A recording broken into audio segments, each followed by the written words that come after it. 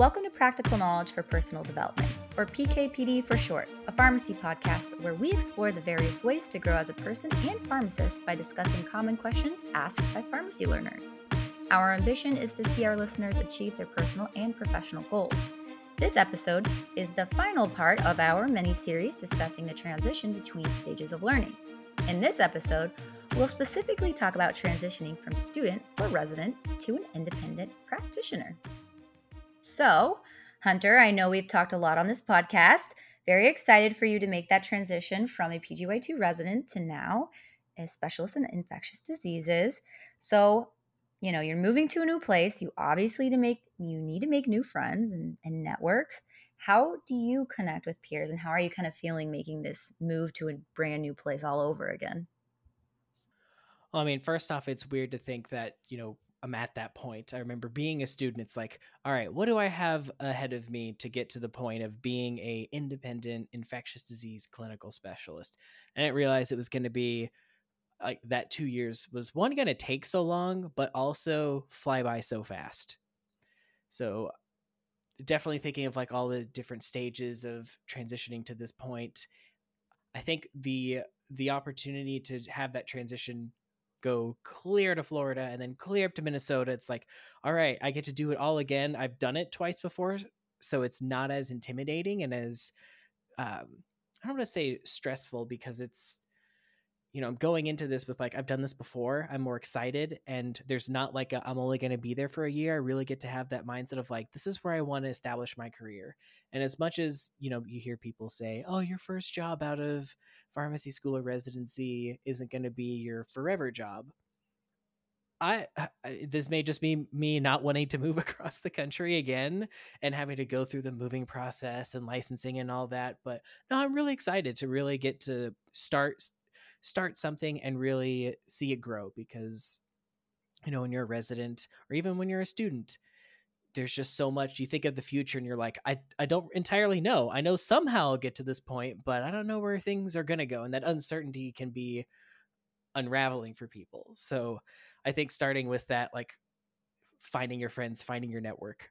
I'm very fortunate. Whenever I found out where I was going and I tweeted, hey, I'm going to be an ID pharmacist in this city, Twitter essentially showed me my network, and the people who are ID pharmacists in that area were like, oh, cool. Looking forward to collaborating with you. We can't wait to work with you. It's like, oh, wow. I didn't even have to do some extra committee stuff or go to some conference or something to find these people. Like, they showed up. So it was really awesome to see that. So again, if you're not on pharmacy Twitter, there's there are more reasons that it is beneficial, as opposed to that it's just more work. So definitely consider it and jump on if you're not already. You're obviously very popular on Twitter RX, so it's good to see the kind of the benefits of joining Twitter RX, and I'm glad you got to kind of find that network. Did you know anyone moving to like this new area? Did you know anyone at all, or you just kind of went into it blind? Oh, blind, Blind again. totally blind. I did not know anyone going to St. Louis. I was very much of the mindset of like, this is where the job is. This is exactly what I want to do. Well, I'm sure I'll meet new people. And so seeing those people made me much less stressed of, oh gosh, I don't know anybody. I get to do this all over again. But yeah, it was really awesome too. For anyone that's they've matched and they are going somewhere and they don't know people yet, or even students that are going somewhere else for a career that's outside of where they're from. It blows my mind how your classmates may wind up in the same places as you're at. So of course, no one no one followed me going like Kansas to Florida to Minnesota to St. Louis, but one of my classmates from the main campus, I found out the other day that she'll be working at one of the nearby hospitals. So it's like, oh my gosh, hey, well, now I know I've got one of my classmates here. So I'm looking forward to getting to, have friends in the area, especially having classmates that you already have that relationship or that connection with. Well, I'm hopeful and excited that that might happen, but So, Callan, what about you with your in the middle of the year switch? You went through a very stressful situation, and then all of a sudden started a new career path. So, what did you find successful and helpful in in you finding your new network and new friends in a completely different area? Mhm. It's definitely tough, and just like you, I think that initial move is going to be the toughest one, when you move to a whole new area, but it gets a little bit easier after that, so I think this is, like, maybe my 3rd move or so. So it's definitely stressful, but it's not as stressful, I think, as the first move, but what helped me was having a really close network and group of coworkers. I think we all get along very well. We all complement each other very well.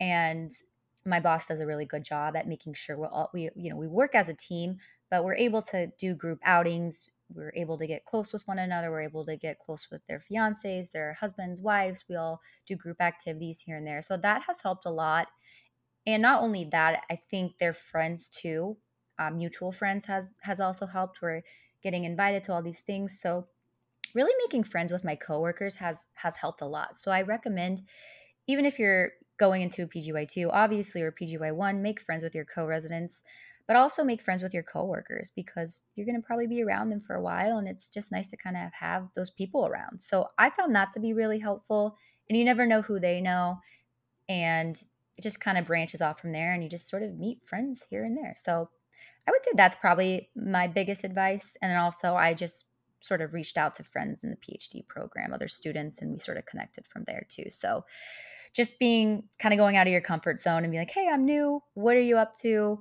There's a lot of Facebook groups.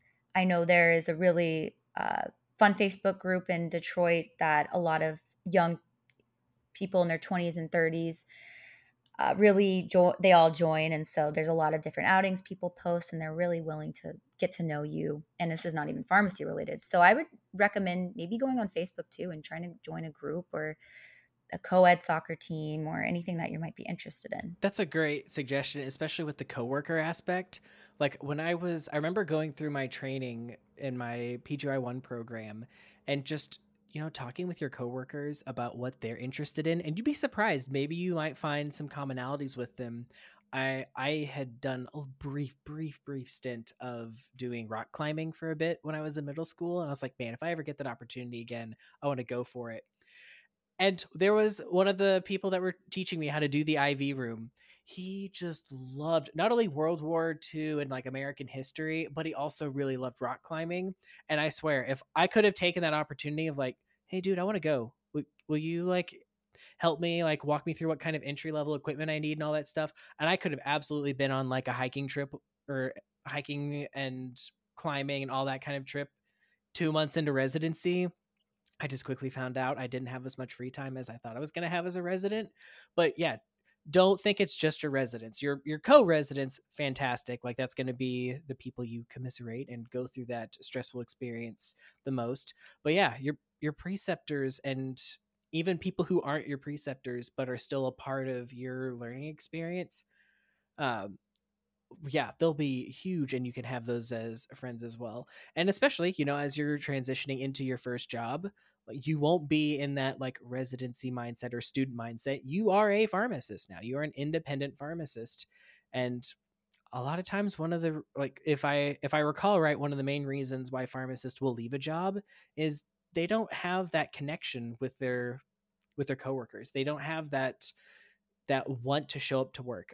I can recall all of the times that I loved my job, and it was because the people that I worked with made me want to stay there. And the times when I wanted to leave was there was no one I wanted to be around because it was such a bad atmosphere and bad environment. I totally agree. I think having that good network and really having that supportive network is super important, especially if you're going to be working there long term. So I definitely agree with that. Now, you mentioned individual practitioner. So, obviously, you're getting a new job, which means more money, more time. How are you kind of handling all of this? Are there any resources you're using to might help save money in this process or invest, or anything that you might do differently now that you have different time? Yeah. That is, I'm so glad you bring that up because that is something I feel like I'm battling with daily. It's like, all right, once I'm not a resident anymore, what is my lifestyle going to look like afterwards? Your free time changes, and this even applies to students going into their first jobs. Like, you're not having to study for 7 different exams every week. You're not having to have like one screen open on like pharmacology for cardiac stuff, and then another screen open for the PK of like different, like how to dose vancomycin and aminoglycosides, and you're not having to draft the agenda for your committee meeting, and like you don't have that anymore. Unless you're continuing on with that stuff afterwards, but most people are smart and they don't try and sustain 5 or 6 different professional organizations post school, let alone post residency. So, I mean, for me, like I've really enjoyed my professional involvement. I've enjoyed the extracurricular stuff I've done. I've really enjoyed these like even paid opportunities to really, diversify my skill set. But I'm trying to figure out, okay, how do I balance going from resident to independent pharmacist and not burn out? Because if you weren't burnt out in residency, ask any pharmacist that's fresh out of residency that tried to continue that residency work grind set mindset, they got burnt out very, very fast. And that was one thing I asked at a conference I was at recently was, how do I not become that? And I'll be honest, I did not like the answers I was getting. It was you'll just burn out and then learn. It's like, no, that's not the way it should be. That's absolutely not. So that was actually, I had that conversation with my, upcoming boss. It's like, hey, you know what? These are the things that I want to do post residency. These are the things that I want to do on top of my new job. What are your thoughts? And she's fantastic. She was like, I'll be honest, you should just wait a year in this new role before you choose to take on any new stuff. Really get an idea of what is your new workload going to look like before you try to start adding on new stuff. And I mean, one of my things. Did you take that advice? I'm working on it. I was going to say, I'm like, so what are you actually doing? How many clubs, organizations, meetings are you planning on going to now that you have a new job?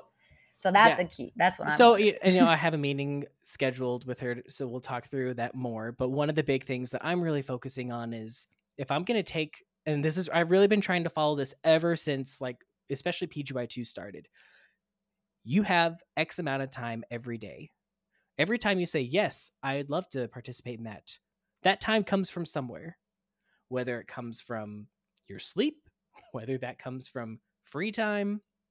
When I say free time, I mean like leisure time. Like for me, like I really value getting to spend time playing a video game with my friend group at least every week.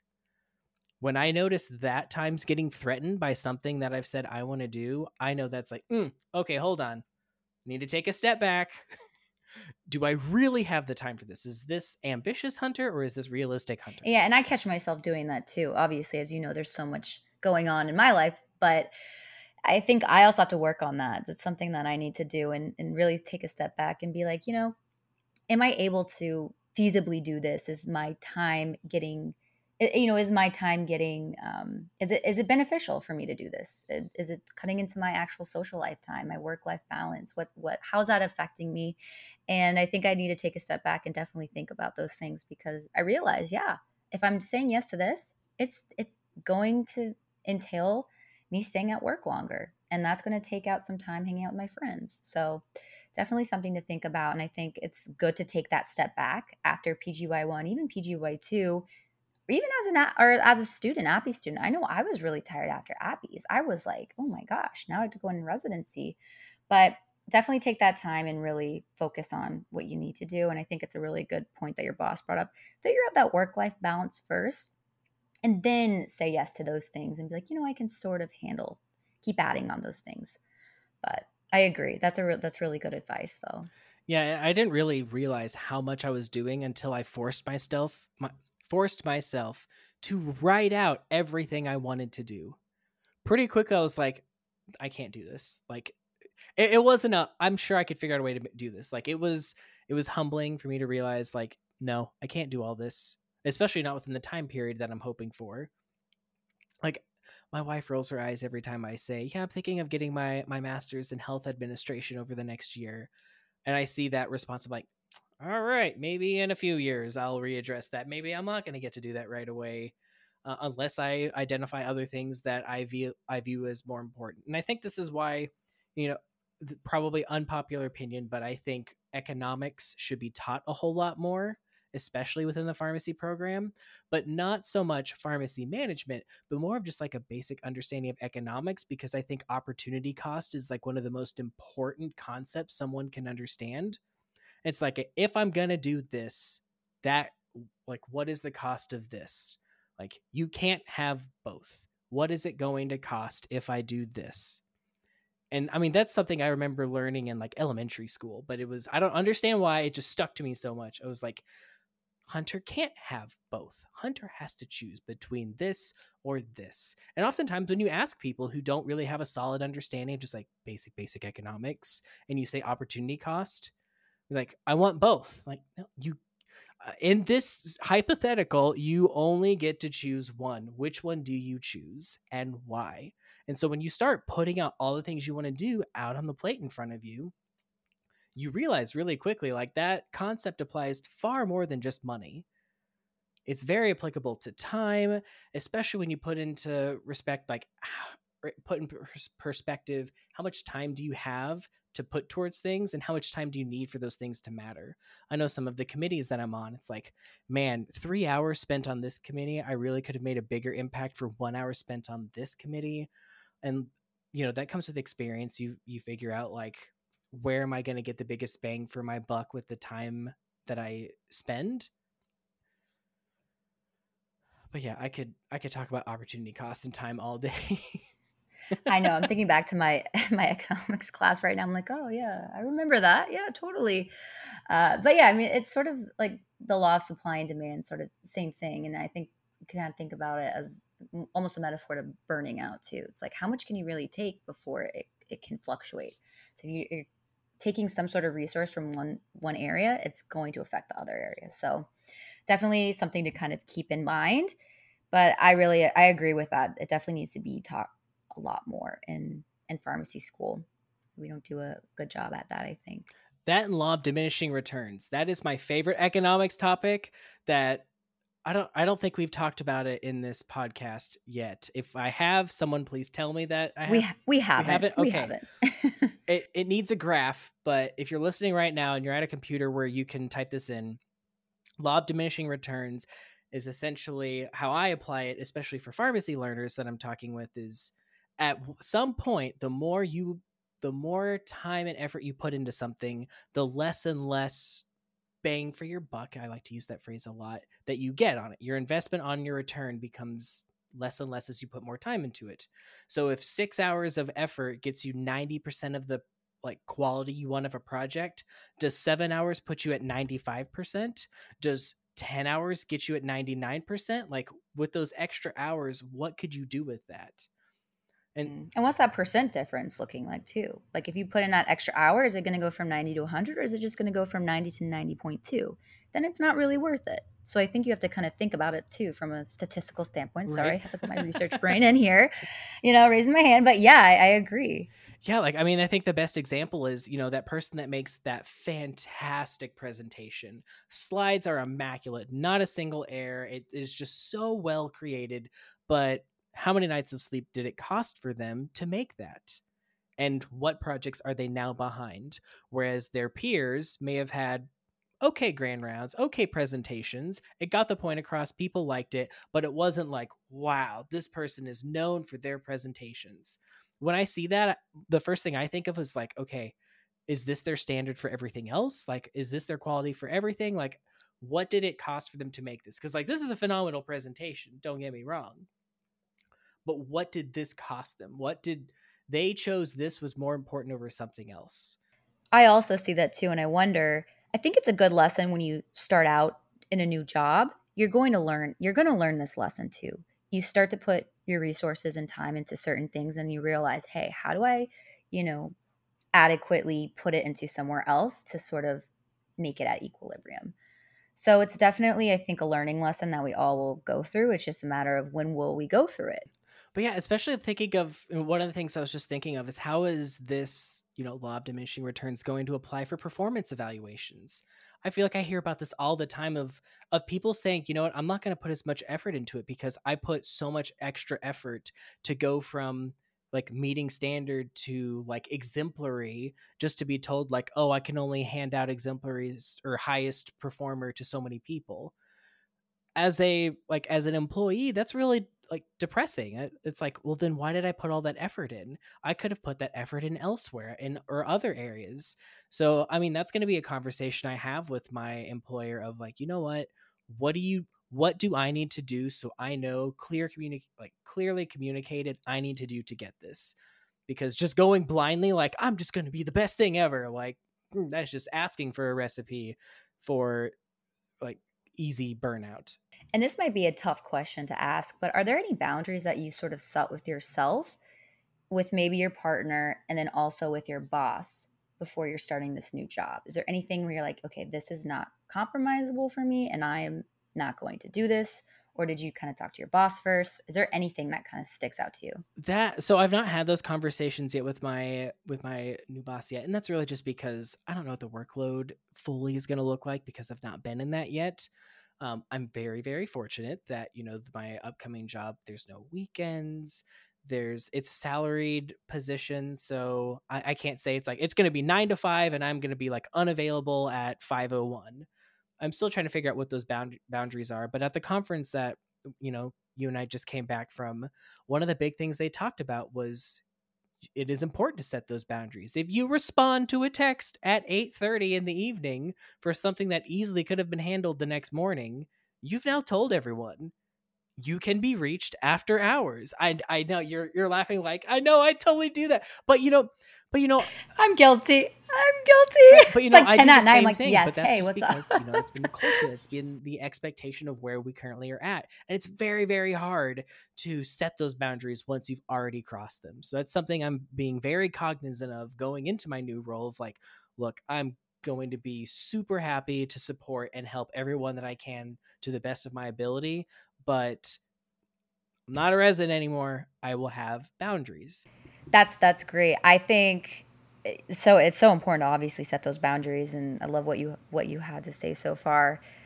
I had a couple friends bouncing off the work life balance and setting boundaries. What I found that I guess what they found was helpful was that they didn't have their emails on their phone. Like they didn't even have the app. And I was like, how do you do that? I was so confused. I'm like, you don't have the app, the email app? Like, get out of here. This is crazy to me. So they're like, yeah, I just don't.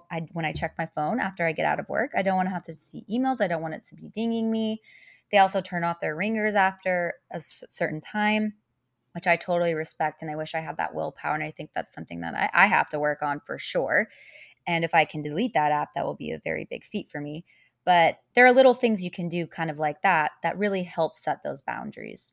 Don't answer your call after 8 or 9 or 10 if you don't need to, if you're not on call or something. But there's certain boundaries you can definitely draw.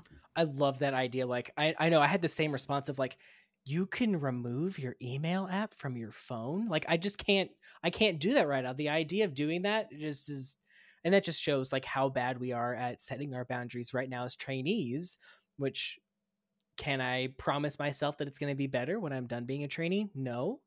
Uh, but I'm going to But we try will work. we're Yeah, going to work on it. we're going to work on it. It's actually, this is a really, really good time to talk about this, but my institution where I'm currently as a trainee, they just rolled out Epic Chat. So within the EHR, you can pretty much direct message people and like you can have it on their phone. You know, one of the first things I was telling the other residents to make sure they know how to do? Epic chat? Epic chat? Yeah. Do you know one of Oh, the first things that I was telling them to do, like something to set up, no. is What when was to mark yourself unavailable. it? You Yeah, because you do not want to be, because especially like if you're logged into Epic later in the evening, or if you're like me and you have it on your phone, if you're logged into your phone, it's going to show that you're available. You will get messages at 8 o'clock at night from someone who's like, oh, I saw this name tied to this patient. I can ask them about this. Maybe they'll answer. And then as a trainee, you feel compelled. You want to help. You want to answer that question. Like, no, you go on there, you make yourself available until a certain time. Now, you decide that time based off of whatever, but make it to where you are unavailable. Yeah, take it from somebody who's been there, done that. I love that advice. And it's great kind of hearing. I wonder what we would do now if we were looking back or if we were younger selves and we're listening to this podcast. I would have loved to hear this from somebody because you don't hear that often. So it's nice to hear it from people who are almost done with your program. I'm not, but people like you. So it's good to hear that you're setting those boundaries and you've learned, and it takes time, and we're still working on it. So hopefully it Right? gets Like, better. I can remember so many times walking from my car. Like, I had signed out, I'm done with my shift, but because I had it turned on my phone as I'm walking to my car, get a question. Hey, I have a question about this, blah, blah, blah. So, of course, I'm messaging, typing that on my way back to the car, realize, like, you know what? I could really do this better if I, like, log into the computer. And so I go to my office, look at the patient, give more information. It's like, they could have done it. Like, I was ready to go home. It was 7:30 on a weeknight. Like, yeah, so, like, of course, whenever I hear Epic Chat's rolling out, it's like, I gotta teach the residents how to set their boundaries so they're Set not it getting now. messaged at 8 o'clock at night when they should be at home away. Exactly. Love that. Love that. Love that. All right. So, going on to shedding of responsibilities before new responsibilities, what are you sort of anticipating? So, I've heard from a lot of people who have made that switch from PGY2 resident or even resident to a new job, independent practitioner.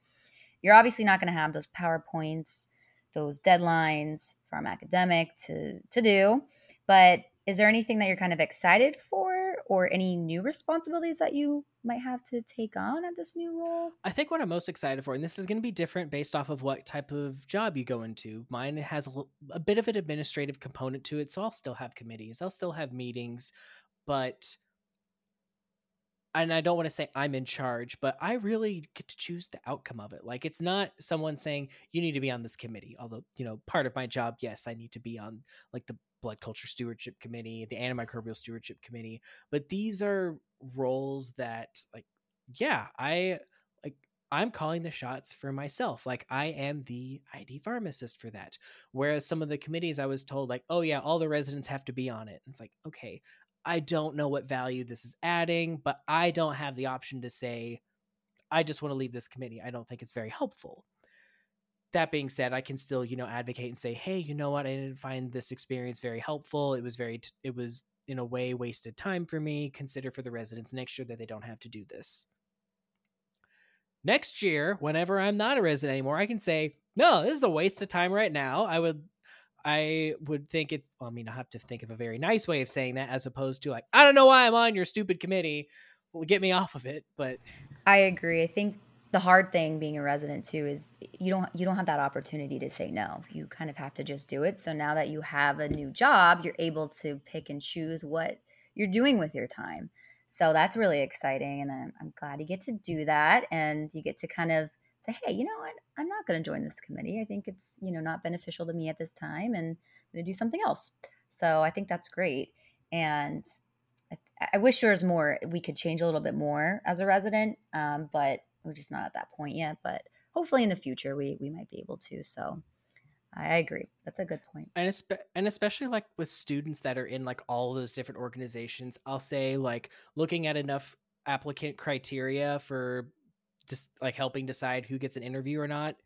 Y'all are doing way too many committees. Like, focus on quality as opposed to quantity. Like, you don't need to be at 6 different meetings or 6 different organizations for their meetings. Like, just do an exec position for one and be involved with it. Like, it is so much more important for quality over quantity. Like, yes, I know for sure in my, like, future, or in my new role, there's going to be committees and stuff I have to do that it's not the most exciting, but even just my face being there is going to be important because I am representing stewardship and ID and all that kind of stuff. But for ones where it's like, I don't know what the value is here at all, and if my leadership can't tell me why I should be there at all, I'm definitely going to be advocating for, hey, you know what? I could use this hour to, like, build a whole new protocol or something. As a student, whenever you have all those different organizations, you just feel compelled. I just have to keep doing, doing, doing. Or as a resident, like, you're a part of all these things. And it's like, I'm just told I have to do this. I don't really have a say in it. Like, it can be overwhelming. So I'm glad I get to be at that point of, like, not important, not important, not going to do this. You have that luxury. Oh yeah, that must be nice. So Another, I think our last topic we'll sort of discuss is licensing. So you're going to a whole nother state. And how is that going? You have to study, I'm assuming, for another MPJE test. And Yes. how are you Oh my transferring all gosh. those things? Yeah, I'm curious. That's, I have at this current moment, I have 4 licenses.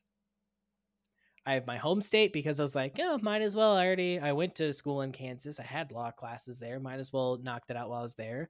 When I was in Florida, obviously had to get licensed for PGY1 there. Had to get licensed in Minnesota for that license for to do PGY2 there, and obviously I had to get a Missouri license to start my new job. And so just yesterday, I got the email saying, "All right, it's time to renew for Kansas." And I'm like, "Do I even need this?" Like, and I really had to ask myself, like, do I ever see myself going back to Kansas? Probably not. It's more of a, I want that license accessible in the event I have to go back home for an emergency and I need to take care of family or something, and I want to be able to work.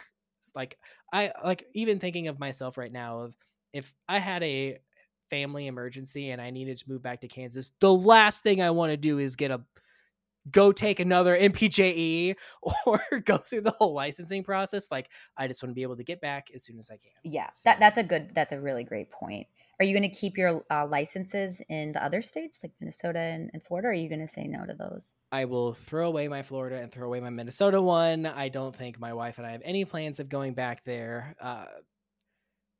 It's, as much as I have loved those areas and getting to practice pharmacy in those states, the cost of all those licenses, it's expensive. I think for Florida it was almost $300 for every 2 years. That's a lot of money to not do anything with. So unless my employer says, "Hey, can you get licensed in this state?" I'm not going to get licensed. I'm not like, yeah, we'll get rid of those 2 licenses, especially because some states have very strict requirements. Like Florida's like a third of your CE you need to go through our broker, whereas Kansas is like, just report some CE to your CE monitor and you're set. And I forgot about the CEs. I'm not that I forgot, but yeah, you have to keep up with all those CEs in 4 different states. Oh my gosh, that's a whole nother job, I feel like, on top of what you're doing. So, oh my gosh, kudos to you. Yeah, I actually have a folder. I have a folder called license management, and it's a quick link to the page where it shows the requirements. And I named that link when that license expires. So it's more of a, if I change my mind, this is how long I have to make a decision. And then this is a question that I don't think it's well answered. It comes up on Twitter every now and then. I've asked my preceptors and RPDs about this, and I'm still trying to get the best answer. Is this whole, when you get your license, you'll have like where we use the terminology like primary and then reciprocated licenses. So like when I took my NAPLEX, I took it in Kansas, but I score transferred it to Florida. So I have a license in Kansas. So whenever I've got my license in Minnesota, I reciprocated my Kansas license to Minnesota. When I got my Missouri license, I reciprocated my Kansas to my Missouri.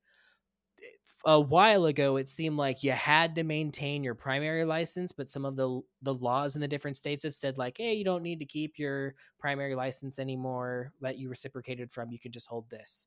From what I've been told, every time I ask is you should really check with the state you're going to, what their laws are. Cause like some places are like, you can't reciprocate from a reciprocated license. So like, am I paying these renewal fees for Kansas for no reason? I mean, if I was holding it for just because a primary license, I probably am wasting money, but I also have the other reason of like, I have family there. If I need to go back for any reason, that barrier is not there. Is it an expensive thing to do? Yes, but that peace of mind of like, yes, I can go back because of an emergency, it's managed. Or if my current role expands to hospitals in Kansas, and I can be like, hey, lucky you, I already got one. Especially if someone is going through that same process with the primary and different license, all that fun stuff. I'm sure we all can relate to. So exciting, exciting. And then you said MPJE. Do you miss having to take Oh an my gosh, MPJE? no. I actually kind of like the law portion better than the actual NAPLEX, but I'm a little different, so I'm biased. Yeah, you are. No one's ever told me they liked the It's MPJ just over the it's so NAPLEX. different the way you think about these, two different exams. I just found like the MPJ was just very different, I think, in general. So Well, darn, Miss working on a PhD who will never take a law exam again. You can always take mine if you would I like. don't think I want to. I'll go do my PhD, maybe do another one, and then I'll take a long one. But oh my goodness. All right, you heard it. Callan said she'd rather do a PhD than another MPJE. Wait, just kidding. Hold on. How long is that going to take? Another 10 years? Yeah. What's it going to be at this point? Another 20? Doesn't matter.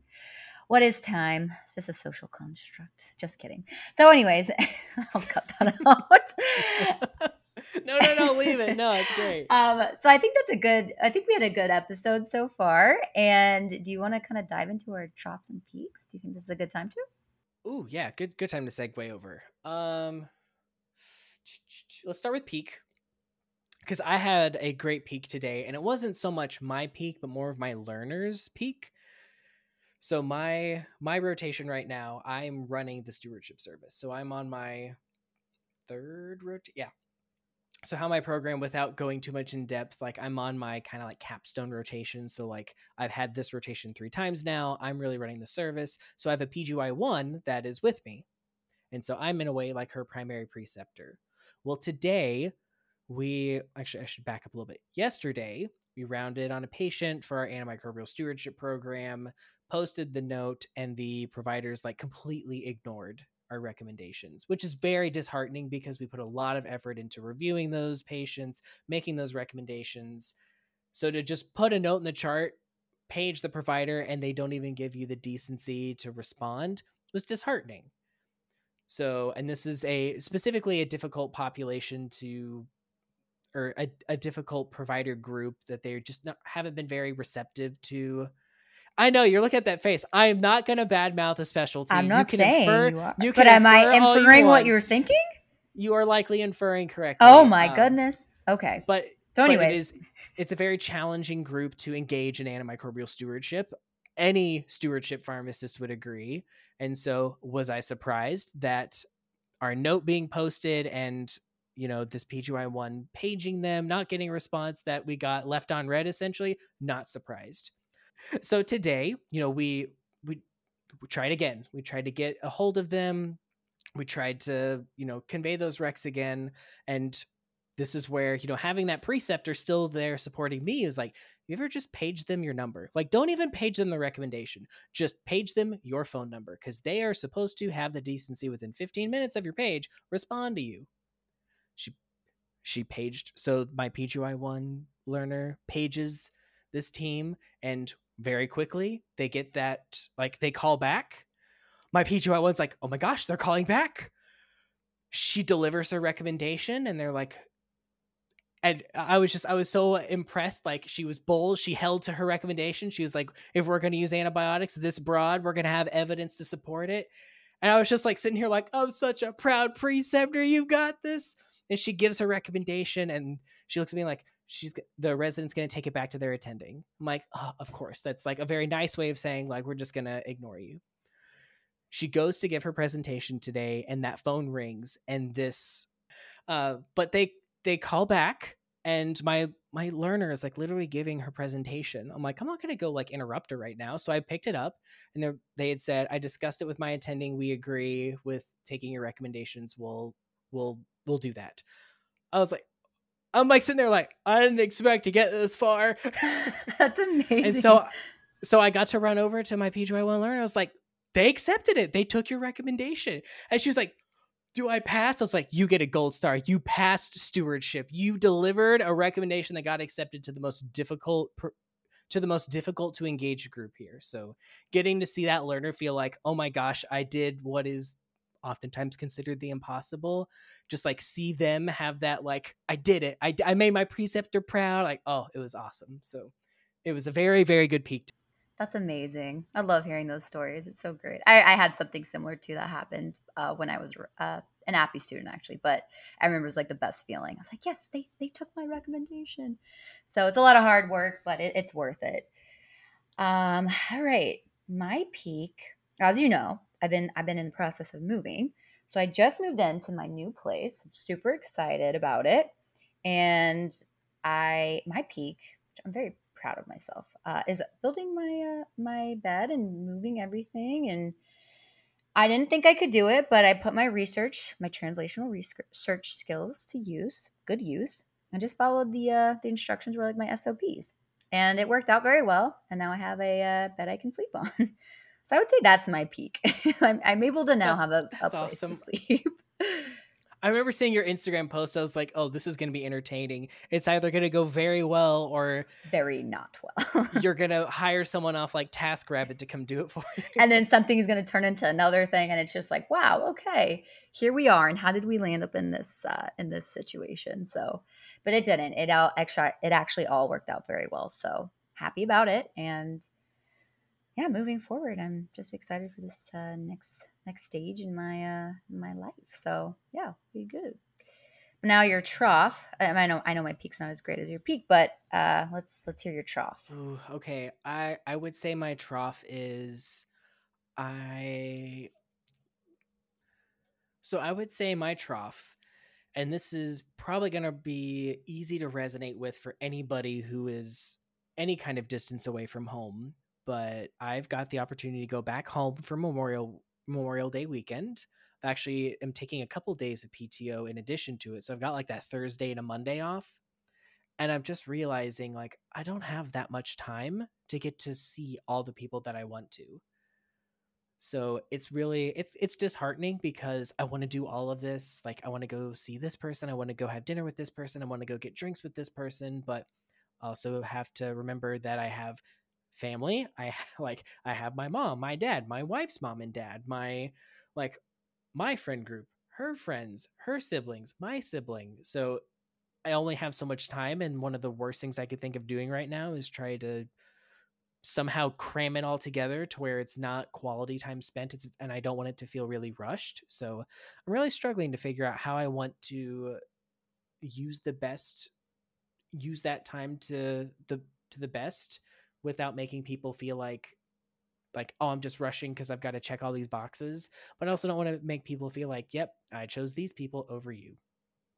That's very tough. So I don't know how you're going to do it. I wish I could give you advice, but I'm not too all familiar with having that huge of a family and all these different people I have to go see. Usually it's just like my close and immediate family, so I don't have that much. My trough. Oh my goodness. Oh my gosh, no. This is not really my trough, but this is going to be Jay's trough, my coworker. Sorry, Jay, if you're listening to this. Uh, yeah, I'm sorry. So, Jay, actually, it's kind of going through the lab after my car got towed. It went to my undergrad student. Her car got towed a couple weeks later. And now, today, just today, a couple hours ago, Jay's car got towed.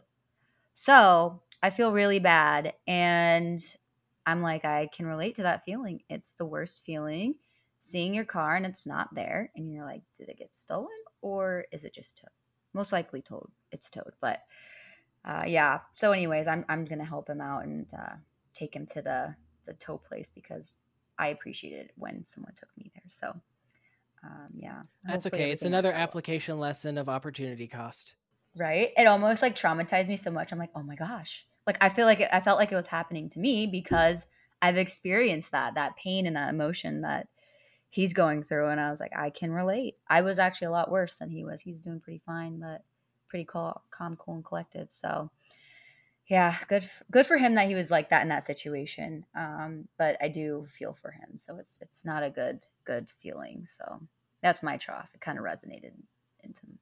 Anyways, I'm really happy we get to do this podcast, this episode at least. And I know it's been a while. Yeah, I know we've had some delays in posting some things, so I do apologize. We've been both very busy and traveling for conferences. You have a new job. I'm moving, not very far, but still in the same position. So, yeah, we just had a lot going on. But thanks for kind of hanging in there and still listening. And we're hoping to bring out some more podcast episodes in the future. Yeah, I'm excited, especially as the summer starts and there's people starting residency, people starting appies. I'm seeing it all over social media, so it'll be our time to get the episodes out to where hopefully people find it helpful. I've had at least one person message me and say they found our podcast helpful, so I consider that a win. Maybe that'll be a peak I'll dive more in another day. Aw, yeah, that's a nice peak, actually. I love that. Yeah, even if it's one person, I know I'm doing something right, so that's good. We'll sign off now. We'll see you all the next episode.